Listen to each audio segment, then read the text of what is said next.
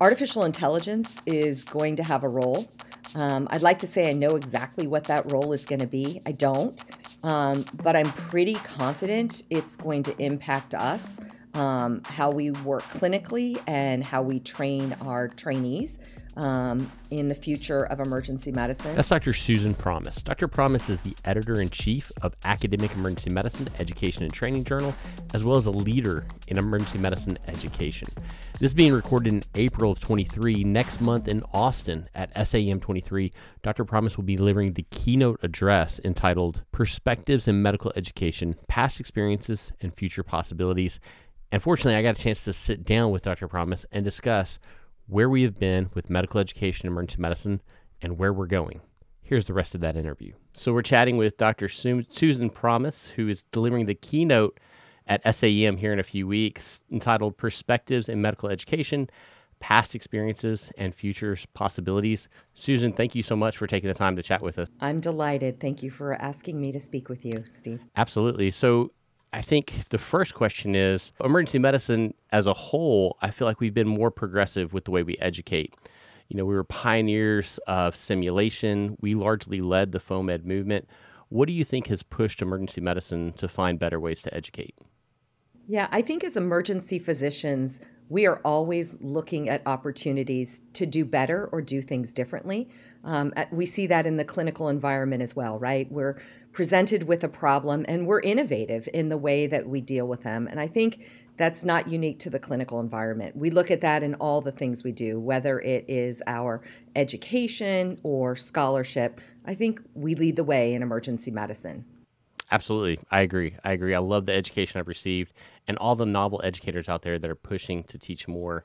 I know there's a lot of junior faculty out there that are listening to this, that are going to be going to your keynote. They've got a lot of raw talent as far as educating. They're really good teachers, but they really want to push themselves, take their teaching to the next level, make themselves the best educators possible. What advice would you give to these junior faculty to set their education career up for success? Yeah, I think first and foremost, it's having the knowledge to excel. And education takes talent and energy. There are multiple different educational programs offered by our professional societies in emergency medicine. SAM is, adding a new program kind of this coming year for kind of mid-career faculty to become better educators. American College of Emergency Physicians has programs. Harvard Macy has programs. There are many different programs out there that you can engage in if you are really interested in refining your teaching skills. But I would also say, look at the literature. We're really lucky in emergency medicine that we have a journal that is dedicated to education and training. So take the opportunity to look at it. There's some really, I think, novel approaches to education. There's short little articles on how to do various different things. So I would encourage you to use all the resources available to you, whether it's taking a course and or reading the literature. And you can go outside of emergency medicine to look at the literature. There's literature and education, which is a huge field. So don't be afraid to look at some of those journals, at least look at the table of contents, decide, something that might be interesting to your particular area of expertise. I love it. There are so many great resources out there, and you mentioned several, including AEM Education and Training Journal, which I heard the editor in chief in there is phenomenal. Does great work. Thanks, Steve. That's nice of you. Which of these resources, where would you say to start for these junior faculty looking to up their education career? Where should we start? Yeah, I'm a sucker for being involved in programs where you engage with other people, but maybe that's just my style, right? Like, it's not like I want to sit and read all day long. A good novel's okay, but I don't think I'd be sitting, reading journals all day. That's horrible for an editor to be saying, but that's the truth. So for me, I like to engage with others, and I think going to courses where you can build your network is really important. I think another way that I didn't mention earlier would be to get involved in your professional society. So academic, emergency medicine education and training, our academic society is SAM. Be a part of that. There are committees, there are task forces. So I think the more you engage with other people that have like interests, you learn more, you grow, you develop, blossom. And I think for somebody that's really junior, that's an important place to start.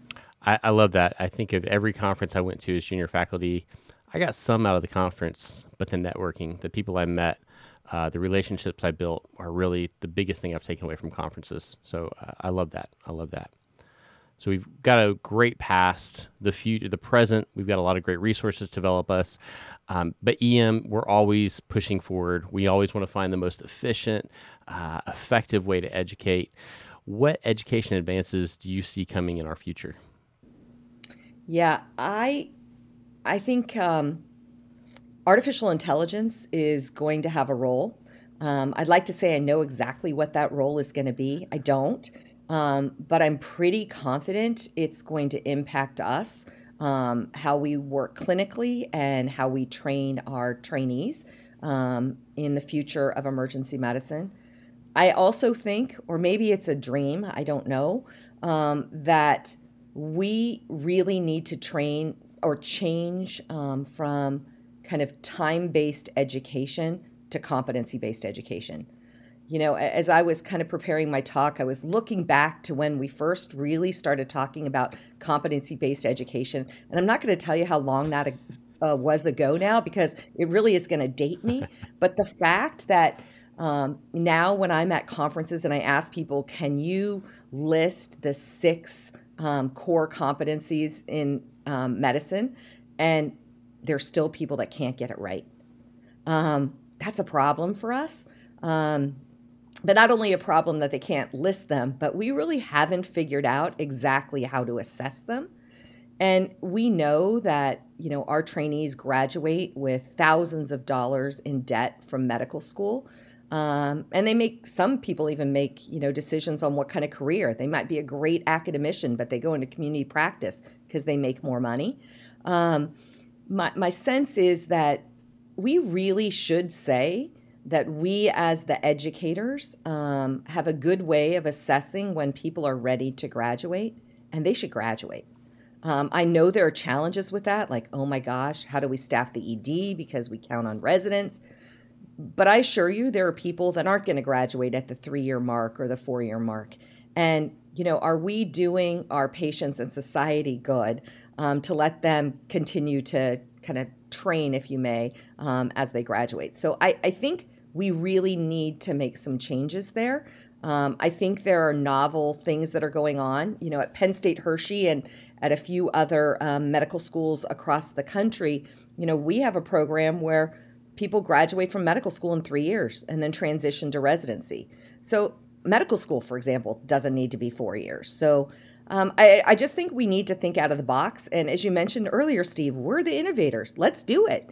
I think we have an opportunity to really be progressive. I say be progressive, but honestly, isn't that the way people learned medicine in the past, right? It was an apprenticeship model. And when you were ready to do it on your own, your, mentor said, okay, you can do that. But I do think we have to figure out the competencies. We have to make sure our trainees are competent, not just time-dependent education. And I know there's been work on this throughout the years, but I'm confident we're going to see more of that in the future, whether it is really people graduate, quote, whenever they're competent, or we just get better at assessing competency and feeling confident in our decisions to have our trainees move on. I love that. I love that. We've all had that resident that we knew could use just a little bit more time. We knew they just weren't quite there yet. But right now, it's such a big deal because we're so obsessed with time. It would be phenomenal if we could transition to that competency-based versus time requirement. Phenomenal thoughts. Well, Susan, thank you so much for these few minutes to chat. We're really looking forward to listening to your keynote next month down in Austin at SAEM. And again, I look forward to seeing you there. Thanks, Steve.